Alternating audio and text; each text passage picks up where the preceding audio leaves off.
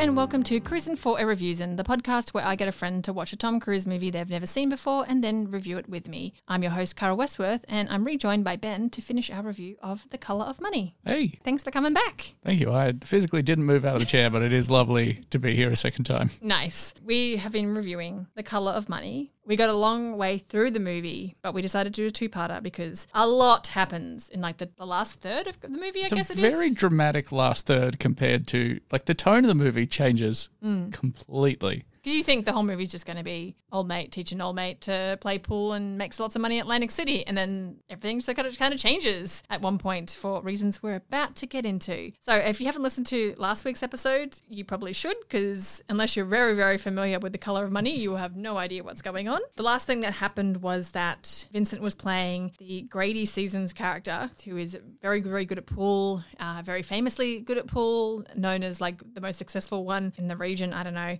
And he's meant to lose so that his odds in Atlantic City will be better against him, but Vincent is a cocky prick and ends up winning and ruining that plan and not listening. So Eddie is pretty ticked off that Vincent wouldn't listen to him. So he decides to go out and play some pool himself. And he's playing in the pool hall, and he puts like a large bill on their corner, and someone watching is like, go call, what's his face? Like, I think we got a sucker here. Yeah, so he plays a couple of small-time guys who are fine, but he wins against them. He's like getting his groove back. And then we introduced to a new character called Amos, played by a very, very young Forrest Whitaker, who starts playing with him. Basically, we find out pretty quickly that Forrest Whitaker is a hustler, but he is incredible at his job because he completely fools Eddie. It's not until the end when, you know, he's winning really humbly. Like, he's like, oh my God, that was such a lucky shot. I can't believe it. Oh, I'm so sorry to take your money. I feel like such a big jerk. And then that's it. He's like, you're a hustler, aren't you? It's like, no, not me. And yeah, he's hustled him out of this money, but he played it so well that the ultimate hustler did not see it even for 1 second. It's pretty brutal. Like, just because the build up to that scene has him, you know, playing and winning a couple of games, and like they're friendly games. I think the guy with the insane moustache that he beats is meant to be someone from The Hustler. It was just the impression that I got from the scene that he has played against before. But, you know, they have a friendly back and forth. They're buying each other drinks.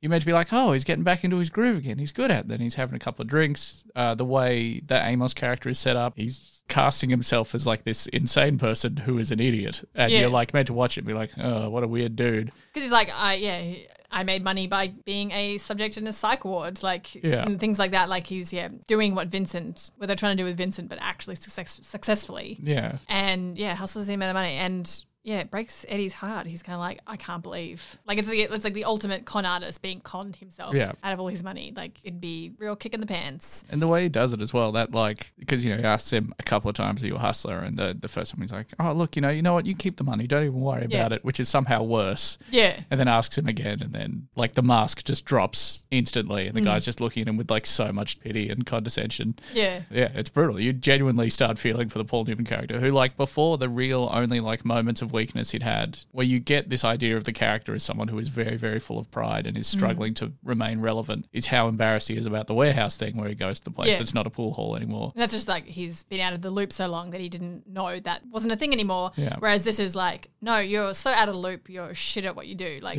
your entire thing that made you famous in the first movie is irrelevant because this young guy here just fucking got you good. But it seems to light a fire under his ass, I guess, because he goes back to the pool hall. Oh, no, he actually tells them, like, I'm done. How much money do you need to get to Atlantic City? I don't want to, you got 3 more weeks. Do what you need to do. He's like $3,000 or whatever. And they have a big argument. Carmen's like, you're just going to ditch us? And he's like, yep, here's the money. Vincent has a nice big tantrum where he like rips off a banister and everything and like hurls the fucking balabushka down the stairs and everything. Like tries to, but then half drops it. And then when it's on the floor, he like punches it. Like it's such a good, like frustrated, inarticulate rage. It's how we all actually, like we think we're going to be really good and have a good like tantrum. And it's just us clumsily knocking things over. And really embarrassing. And they storm off and so Eddie's like, I'm done with it. But I guess what the realization here is he's like, I don't want to end it on that. I don't want to be like, I got duped really bad. Oh, it's because Vincent actually witnessed the end of all that happening with Forrest Whitaker's character. And it's like, you just had a few too much to drink, few too many drinks. Like, you know, you'll get over it. You'll be fine. And he's not fine. So he ditches them and he goes back to the Chalkies place, the really rough pool hall, and starts playing and practicing. He's plays against Mosley, and I wrote down playing ugly randoms. Like, which seems cruel, but is very true. It's just like these are people who are not actors. They are not Hollywood in any capacity. One of them has a tiny head. He is a largish man with a very, very small head. It is quite perplexing. It was There's the one woman that he plays. Amazing. Who is the stereotypical, you expect to see her at like a Vegas casino. Yeah. Not in Vegas, like Atlantic City, like somewhere. It's the hat she's wearing. Yeah, the little visor and like a bum bag and everything. So he's obviously planning to go to Atlantic City himself and see if he can reclaim some of his former glory. So, we go to Atlantic City, and all I thought of when I was watching that, when they walk in the boardwalk, I was like, I would love to spend a day in 1980s Atlantic City. Oh, imagine the atmosphere. Imagine the vibe. Just incredible. And the fashion, awful. Just all of it was awful, and I loved it. He's got his glasses now. Because as part of his montage, he works on his two biggest issues, which are his legs aren't strong enough for him to stand all the time, so he starts swimming. But he also goes to get his eyes tested, which is a hilarious thing to have in a training montage. Yeah. And he gets like this really cool dude, like dad. So slick. What's that style? Like are they aviators sort of style? Well, they've got the joined bridge across the middle, like Elvis style glasses. Yeah, that's and they look fucking sick. And they're tinted, so they're not just for being able to see, but also to look cool. And they work. He looks amazing. Yeah, like anyone else in those glasses, I've been like, you look like a fuckhead. And I'm like, Paul Newman, oh my gracious. So his legs are good, and now his eyes are good too. Thank goodness. So he runs into Vincent and Carmen, and they are hustling hard, but they seem to have worked out a flow that works, even though you see him having a little argument about it afterwards. But they're hustling one guy really well, and they're like, all right, I'll see you in the green room at midnight. Yeah, so they've taken what they've learned from Eddie and are applying it and doing pretty well for themselves, and they kind of catch on. He's like, why don't you come to the green room? He's like, no, we're at a game tomorrow at 10 o'clock. I can't. He's kind of separating himself from them. They end up playing each other, so I guess it's like semi-finals. I was trying to work out how. Yeah. There's so many people playing at one time. They don't really make a big deal out of like letting you know where they are in the tournament. Have you ever seen Over the Top, the horrible Sylvester Stallone arm wrestling movie? No, but I'm going to watch that immediately because I didn't know that existed. It has exactly the same pacing as this movie in that it's like he was once an amazing professional arm wrestler, and then he has to get back to the game so he can win his truck back to impress his son. It's a very dumb movie, but it leads up to him doing this tournament. But they restate the rules of the tournament in like every scene so that the audience is always well aware of like who is where in the bracket, and also that it's a double elimination tournament, so you can lose twice and you're still fine. And like I think they did that maybe because test audiences got confused that he lost and he was still like, he still got to play another game or whatever. But they just keep repeating it over and over. The announcer is always saying that, everyone's always saying it to each other. It's amazing. Whereas in this, nothing's explained. No, you're like, I assume there's some sort of bracketing system, but we're not really privy to it. We just know a bunch of games. We only know that because we see it briefly up on a sport somewhere, which is when Eddie's like, oh, I'm playing against Vince at some point. I don't understand what happens because he's playing. Oh, there's the first guy he plays who was like... Yeah, I didn't deserve that. I'm like, get out of here. Paul Newman being like, is this your first time playing? It's just he's like, I didn't deserve that at the end. And he's like, yeah, you did. And just walks off. It's so good. I guess like this is sort of the not focusing on the tournament thing sort of flows on from something that Eddie's character says earlier in the movie, that like the tournament is the secondary thing. You know, you can lose in the tournament, but then still make thousands of dollars in the green room based on people saw you lose out there. So you're going to get more people bet on you, whatever. It's kind of secondary until it's not, because it becomes like personal. Yeah. And so Eddie, like at this point, losing isn't necessarily an option for him because he wants to reclaim some glory for himself, even though that's not the thing that he taught Vincent at all. Like winning at this point, at a certain point, isn't the end game. It's the end game is making heaps of money. Yeah. So if you purposely lose, but you still make much of money, you're won. But yeah, that gets thrown out the window when Eddie's got to make a point. So yeah, they play against each other. It's all very dramatic, and Eddie's having the time of his life because Vincent is just fucking up so badly, and he manages to win. I don't know if it's at the skin of his teeth or not, but Vincent is like sort of storms off, very tantrumy about it. Because he sort of wins on, I might be misremembering this from another scene, but is it that he like sinks the 9-ball, but then it also sinks the white in the same shot or whatever, and it's by just like the thinnest margin, like just well, I know it was by a very thin margin, I don't remember which one it was. Fuck, I can't remember. Anyway, just kind of scrapes a win, and like because he like pops outside for a second to like shout in joy. So good. He's so stoked that he beat this guy that he was teaching, and he feels fucking on top of the world. Meanwhile, Janelle has come to stay with him at the hotel, and he's told her what's happened, and she's stoked for him as well. And in the hotel room, I assume fucking. Yes, that's the implication that we're given. Is they've been having celebratory sex. That he's like, we were just having a champagne. Vincent and Carmen go to the room and are like, yeah, it was a really good game. Here's your cut. And he's like, my cut? He has like $8,000. I basically lost against you on purpose so I can make lots of money. That thing you taught me. And Eddie is like, he doesn't show it very well. Like, doesn't show it to them. So they don't really, although I imagine Carmen probably got it. Yeah. But he's fucking crestfallen. Like, he thought he did such a good job and he didn't. It's so brutal. It's genuinely upsetting. I didn't see that coming at all. Because this all happens at the end of his montage of him like getting his groove back. And you're like, this is fucking awesome. And like, it's set up established very well that Vince doesn't know how to lose very well. And he's obviously practiced it in those 3 weeks and learned how to do a really good job of it. Yeah, you wouldn't expect it. And Eddie had no idea. And they set up the start of that scene in a particularly brutal way as well, just in that like they finished, well, at least he made it to look like that way, like they finished that game where Eddie won with Vincent being pissed off at him and storming off or whatever. And you're like, that sucks. And then the start, they're being super nice to each other. And you're like, everything worked out in the end. And it's just bam, like, no, old man, everything you were working for is a lie. You're the fucking dupe now. Like, it's so upsetting. And like, it feels a bit like, it's hard to tell, but that could have been Vincent's way of trying to cut him down. Yeah. But I don't think it was. No, there's no guile behind it. He's just like, I did it. Isn't that cool? And he knows he's a better player. Whereas Eddie's just, it's fucking ruins him. Yeah, so I think they probably thought, well, Eddie knows that I'm such a good player that, like, I think they just assumed that he would have figured it out. Yeah. That Eddie's too smart to have been duped like that, but it was so well done. And Eddie was feeling so confident that he didn't pick it. I like Janelle's line after that when they walk off where she says like, he's a little prick. And it's just like, fucking who cares? Yeah, it's like, didn't you feel bad? He's a prick for doing that to you. He still gets into the final because he did beat Vincent, but he realizes he didn't get there for being the best player, which I still think it's a little bit of a gutless thing to do is he forfeits. Yeah. And the poor guy wearing the worst bandana in the world. Very strange looking man. I feel like that guy surely had to be a cameo as well, like of a pool player. Yeah, he's like, no, I don't want to win like this, which is fair. Like, no one wants to win by default. Yeah. Like, the 2 worst words in the English language. Yeah, he just packs up his Balabushka and he goes at the back, approached by, as he leaves, as he walks out, he just hands the envelope of money back to Vincent and Carmen. He's like, don't want it. Thank you. And so Carmen goes, he runs into Janelle and Janelle's like, can we fucking go to the Bahamas yet? And he's like, yeah, sure. Oh, wait a minute. Carmen's coming. So Carmen comes out and is like, Vincent wants you to have the money. It's yours. Like, if you don't want to, give it to charity. And he's like, I don't want the money. I want Vincent's best game. And that's the whole thing. Is like he wants to win legitimately. He wants to lose or win legitimately. Like he wants to know where he stands. Yeah, so he just wants that final game and, the money it's not about the money. He's already a rich guy. He's rich from whiskey. He doesn't give a shit about the money. It's sweet whiskey cash.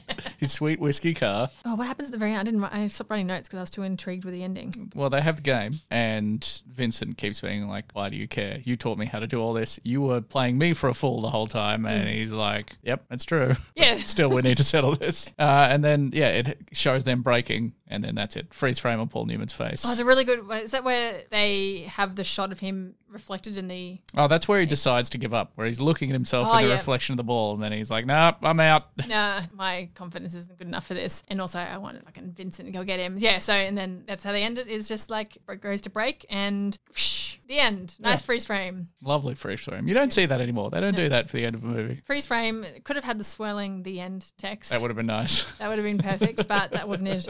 And so we don't know what happened, but Eddie got, no matter what happens, Eddie got what he wanted. He got the final game. Because he sort of says, like, you want to kick me around like a dog for the rest of my life? Like, I've only got a few more good games in me. I love that line. That's so good. This is it. We've got to finish this, and then I know. That's it. I'm done. I'm out for good this time. And yeah, that's The Color of Money. the Martin Scorsese film with Paul Newman and Tom Cruise.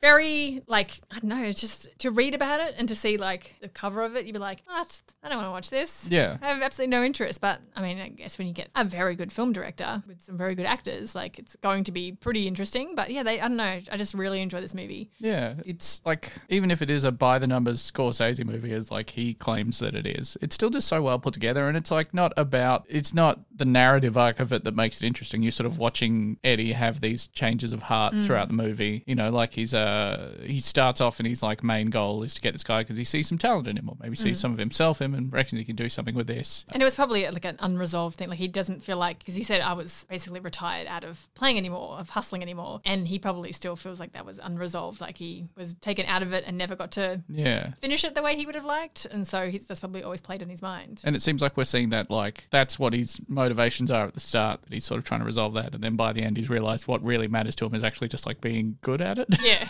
Like, it's just, after all this time being like, no, actually, I just want to be a guy that's good at pool. Yeah. Money's nice. He just wants to prove that he's as good as he was 25 years earlier. Yeah, I guess it's just for any movie. Like, you don't have to care about the subject matter necessarily. Yeah. On a personal level. But if it's a good movie, like, it'll draw you in no matter what. I'm not interested in car racing, but if I watch a good car racing movie, like, I'm all about it. And this was the same sort of thing. Like, possibly one of the most boring sports to watch. 100%. Apart from fucking darts or cricket, I don't know. Darts was the first example that popped a bunch for me. But yeah, they did such a good job that I was intrigued. And now I want to go, I don't want to play pool because I know I'm bad at it, but I want to go watch people play pool. The thing about it made me really want to go and play more pool immediately after I watched this. I was reading that thing about how after The Hustler came out, there was this massive bump in pool table sales. And even after this one, there was still, it happened again. Like, people were just like, hell yeah. It's probably like a lot of, when we were younger, parents probably had pool tables in their rumpus rooms because they watched it. Like, I'm going to be one of those guys. It's like how there was a massive notable drop in Merlot sales and then a massive bump in Pinot Noir sales after Sideways came out. Because everyone watched that and was like, oh, I guess you're not supposed to like Merlots then. Merlot's like, no. Okay, so this movie, like I said, not the Tom Cruisiest movie of his repertoire. I mean, still excellent and still very Tom Cruisey in some ways, I guess, because what we're going to go through now are Tom Cruisisms, of which there are a bunch, but not also not that many. So, like, obviously, we're going to talk about things like running. Very little running in this movie. Basically none. There's a short run to the car from inside that pool hall. Even when he's, like, running after the car, he runs after the car a little bit when he zooms off. That's it, but not Tom Cruisey runs. Tom Cruise was only just getting into his Tom Cruise run around mid-80s anyway. So... I love that you can plot this on a timeline. That is tremendous. Yes, you can. Same as his eyebrows. Like, you can notice the movie. The Firm is the first movie where he doesn't have his monobrow anymore. I guess when all you do is watch Tom Cruise movies, you pick up on these things. Yeah, so obviously running's out. But you'd think stunts. No stunts in this movie, but you'd be fucking wrong. Because Tom Cruise learned how to play pool really, really well for this movie. So I think Paul Newman did learn for The Hustler and probably still knew how to play it for this movie. But yeah, also there's a lot of trick shots you see, and all of them but one, which is a very complicated one that Tom Cruise learned how to do. And the only reason why he didn't learn this one was because Martin Scorsese's like, that's an extra 3 days and however many dollars in production money that we'd have to spend on that. It's not worth it. So when that trick shot's done, it's just in a way that... It's like really awesome because it's like it's a shot from one side of the table to the other where he's hopping over 2 other balls to get into that pocket. And so they get Tom Cruise lining the shot up. He like puts the cue into contact with the ball and then they do a very quick fucking tracking shot over to the other side that like blurs it or whatever. But apparently they had another professional pool player out of shot doing that shot at the same time so that it would be following that ball. It's wild. And I'm sure Tom Cruise was dying that he couldn't do that. I'm sure he knows how to do it now. Oh, yeah. It's probably like years later after the movie, still obsessively practicing exactly that shot, being like, months. I can fucking do that shot if I want to. I'm going to learn how to fly aeroplanes and do that one fucking shot I wasn't allowed to do. God damn it. It is fascinating watching that movie and watching for all of the shots where there is like a large bit of dialogue before they take the shot or whatever as well, where you're like, because obviously you don't need to be the best pool player in the world all the time. You just need to be able to get that shot in like 20 takes or whatever so that you got one good take if you're doing it. But the ones where it includes the dialogue, you're like, God, that must have been fucking hard. But both of them pull off these amazingly difficult shots. And, I really like the one where it's before Paul Newman throws his tantrum and storms off, where they're playing together and Vincent's like talking and like looking at him and then still does the shot. Oh my God, it's so fucking smug. It's amazing. amazing. Don't even know how to play pool. I would have been so fucking angry and like, oh, look at you. Don't even need to look, do you? Yeah, that was good. So yeah, stunts wise, Tom Cruise did them. Yeah. He did his pool related stunts, which, don't quite match in intensity to Mission Impossible, but also probably just as difficult to learn and everything. I mean, if we're going to go through the Tom Cruiseism of him being a young, smug guy being taught by a mentor, they definitely did that. He learned a lot of things, but it was still a prick at the end of it, which is unlike. Yeah. Oh, no. Although I guess the very last thing that happens in the movie is him kind of learning, like, it's Paul Newman coming back to be like, no, don't be an ass. And like him meeting him on his own terms, I think is some concession to that. So he comes back around a real tiny bit, but it's literally like the last 4 seconds of the movie that happens. Up until that point, he arguably becomes a worse person. Yeah. Like the part where they're arguing with the guy who's staking them when they're at the tournament, they're pretending that he's the naive idiot guy and she's trying to push harder for more money. And in the end, he's angry at her for not having pushed for more money. You're like, oh, he's actually just become more cynical and more of a prick. Yeah. As per usual, can't remember a single other fucking Tom Cruiseism that I would normally, one day I'll put a list out so I can go through them, but today's not that day. Still got that one big middle tooth? That's still hey, there? Hey, don't! Well, I know he probably not because had braces and stuff since this. So I think the middle tooth was more after he had the really intense surgery in the 90s. Oh. I feel like it's kind of visible in this one. My eye eye was drawn to it at all times. I think, the last lot of fixing actually made it more. I still don't notice it. Like, I have to really focus. That's all I can see. It's just like one of those things where once it's been pointed out, I'm like, how? I just don't. I'm so, the whole Tom Cruise thing, I'm like, You just see like a pixelated blur where his mouth is and then the rest of it. Perfect teeth, every single one of them. But Tom Cruise doesn't care. He wouldn't smile so fucking much if he gave a shit. He's like the most charismatic, handsome, rich person in the world. I don't think he gives a fuck. It's like, oh, my teeth are off center. Whatever. Also goes to show that no matter how rich you are, I guess some things can't be. I love that. Yeah. Secretly love that. It's like Elon Musk 20 years ago looked like he was 30 years older than he does now. Yeah. But he's still an unlikable piece of shit. Yeah. So no matter how rich you are, you can't still get rid look of like that. a piece of fucking trash and the stink would never come off, no matter how rich you are. Thank God. Love it. Any other things like there's not even any like drunken rant. There's a nice little tantrum. Like that's probably a Tom Cruiseism from the 80s. Him throwing a tantrum about something and wrecking something. Yeah, I wonder how much of that was scripted. Whether he was the bar was set up to come off the wall. He was meant to sort of powerlessly drop the thing on the floor and then punch it or whatever. Yeah, it's got a very natural energy to it. In like the awkwardness of it feels so naturalistic. Yeah. You're like, like if you tried to do that, it would have looked terrible and forced. But it looked very clumsy and natural and embarrassing for all involved. Yeah, I think that's probably it for Tom Cruiseisms. Normally we'd go straight into rating, but there's lots of facts about this movie that I really like. My main one is that Tom Cruise and Paul Newman was famous for loving racing cars and everything. So he got Tom Cruise into it. But I think, hang on, when did Days of Thunder come out? I'm not sure actually. I didn't realize how much of Talladega Nights was taken from it. Like, there are parts of it that are just note for note. I was like, oh, okay, I get it now. And John C. Reilly's in both, isn't he? Yeah. That's so fucking wild. Yeah, so Days of Thunder was 19. Feels like such an early 80s. It's got such a strong 80s vibe to it. Yeah. I mean, I think the very early 90s were even more 80s than the 80s were in some ways. That's very true. Fashion and everything. Became quite stylized, the things So, I think that's why Tom Cruise wanted to do Days of Thunder. Maybe they race, I think they raced Porsches or something, and that's real cool. There was also that thing about how Paul Newman's racing team was sponsored by Budweiser at the time. So the scene where they did the final tournament scene between those two guys, after they finished that scene, Paul Newman told all the extras to stay where they were and then came back in with a bunch of cases of Bud and was just like, hey, Budweiser for everybody. Just it's like, yay! It's so wild. The cue used in the film was not a genuine balabushka, but a joss made to look like a balabushka. Joss is like, oh, geez, okay. It's something so funny about that. Also, the specificity of knowing what the pool cue it was that was turned into another pool cue. Yeah.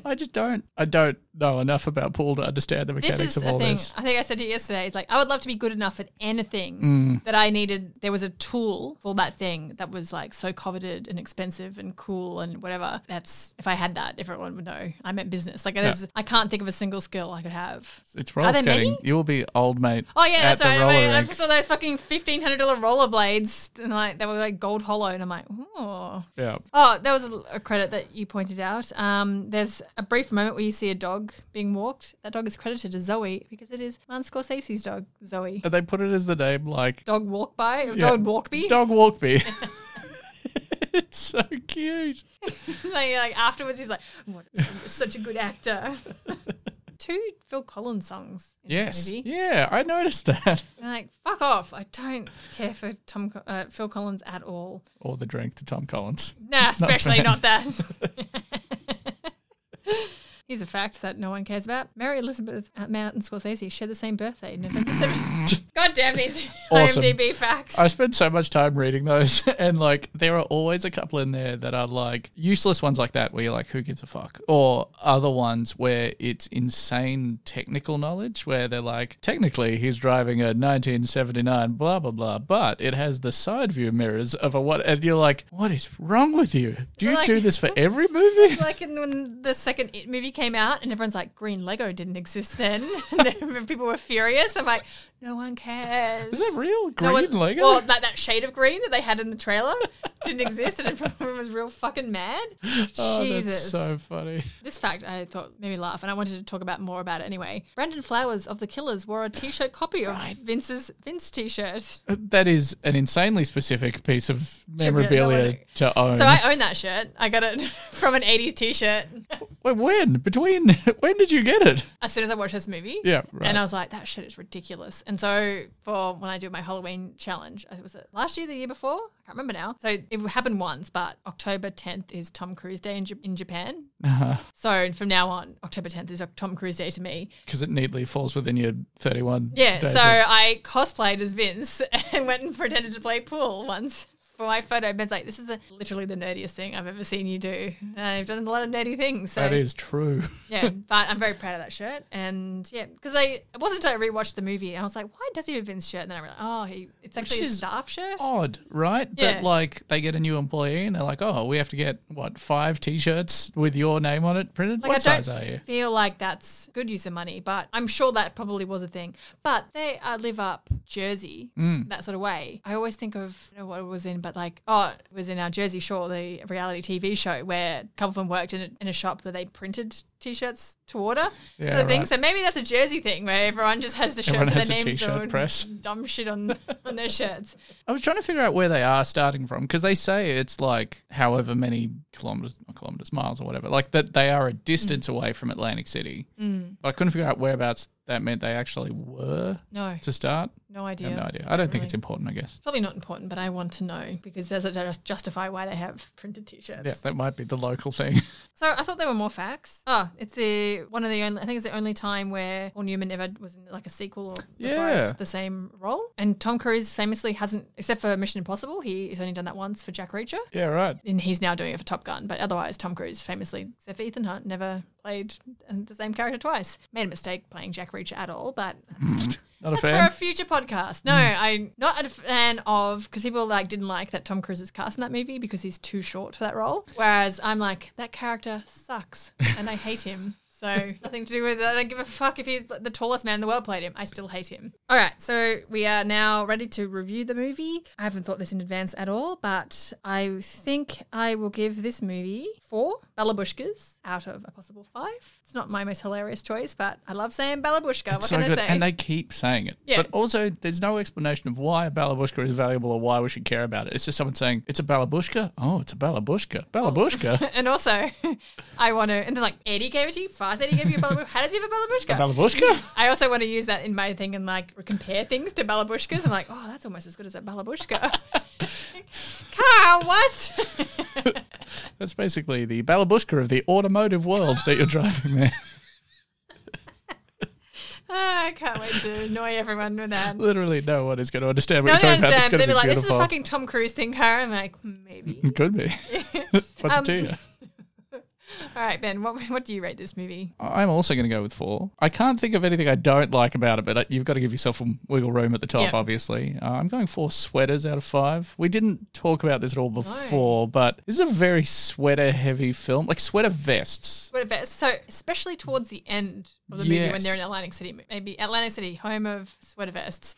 But even Vince is wearing, Vince doesn't wear, he wears leather jackets and Vince t-shirt for the most of the movie, and then at the end he's wearing a sweater vest. Which I think is meant to be like a well, no, I was talking to you about this yesterday where I wasn't quite sure whether this is like a character thing that over time he's dressing more like Eddie because he's getting richer and he's trying to become more like Eddie, or it's just that those were fashionable at the time they were shooting the movie. Yeah. It's very hard to say. But it also could be that, he wants to be more like Eddie, or is he just like, this is part of the hustle. I want to, people think I'm looking a bit nerdier, like, or a bit, like, look a certain way. I don't know, could be either way. Could I be also, all three. this is such an oddly specific detail to even notice, but I think it's also very cold because the one scene where he goes outside to like do his shout, his like victory shout before going back inside, his breath is like fogs up like immediately, like crazy. It looks like it's fucking freezing. I know, because I actually wrote this down. It was set, the Atlantic setting happened in April. So the 6 weeks leading up to it would have been, some of the coldest months. Because I think February, March is still very cold. Imagine living in a place where it got cold. No, I was talking about this. I was watching Ben and I'm like, who wants this?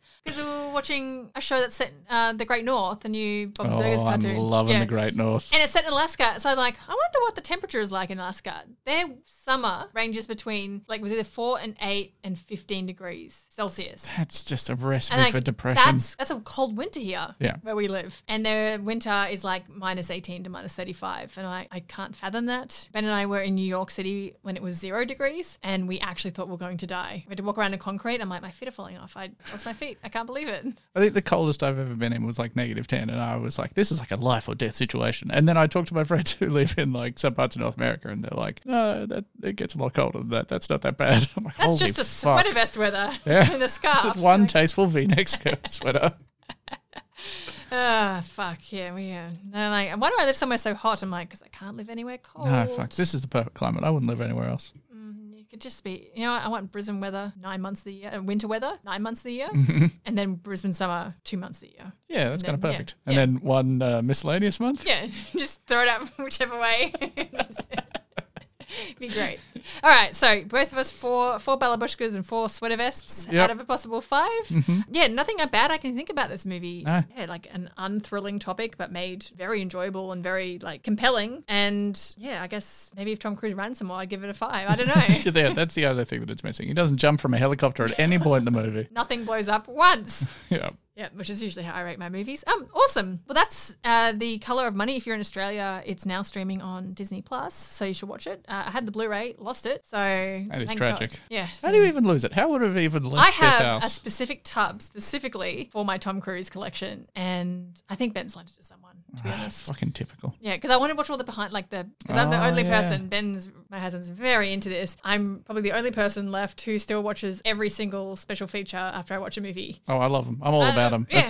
Yeah, I want to know everything. If I enjoy the movie, and especially if it's an actiony movie and there's stunts and things, I need to know how everything happens. I want 2 hours of like milquetoast cast interviews where they're telling kind of funny anecdotes, but not that funny. Yeah. I love that. I genuinely, that's a wonderful night in for me. Yeah, that's why streaming is all well and good, except our internet sucks and it's very hard at the moment. But I want to have a million things extra to watch when I watch my movie. Yeah, I'd highly recommend watching it. If you haven't ever watched it, if you don't like Tom Cruise, not a very Tom Cruisey movie. You might better get past that with this. And you're not meant to like this character, so that's fine. Before we go, just want to ask Ben where we can find you. Podcast Buena Vista. It is on all the places that you get podcasts from, I'm pretty sure. And that's it. I'm not really anywhere else now because I've just been kicked off Twitter. Oh, yes. Twitter finally gotcha. They did. Yep. Had to happen sometime. Well, I will link to Buena Vista in the show notes. Very excellent podcast. One of the other guests is another big Tom Cruise head, and I'm going to get him on here eventually. He will do it at the drop of a hat. I will bully him until he does it. Fuck yeah. And if you want to find me, I haven't been kicked off Twitter because I'm shit at it, so no one gives a shit about me, except for that one time I got fucking snided. But my Twitter is Tom Cruise Review, no S on the end. On Instagram, it's Tom Cruise Reviews with an S on the end. And my website is Tom Cruise Reviews for everything else. Thank you so much for joining us. And we hope you enjoy watching Colour of Money. And we'll catch you next time.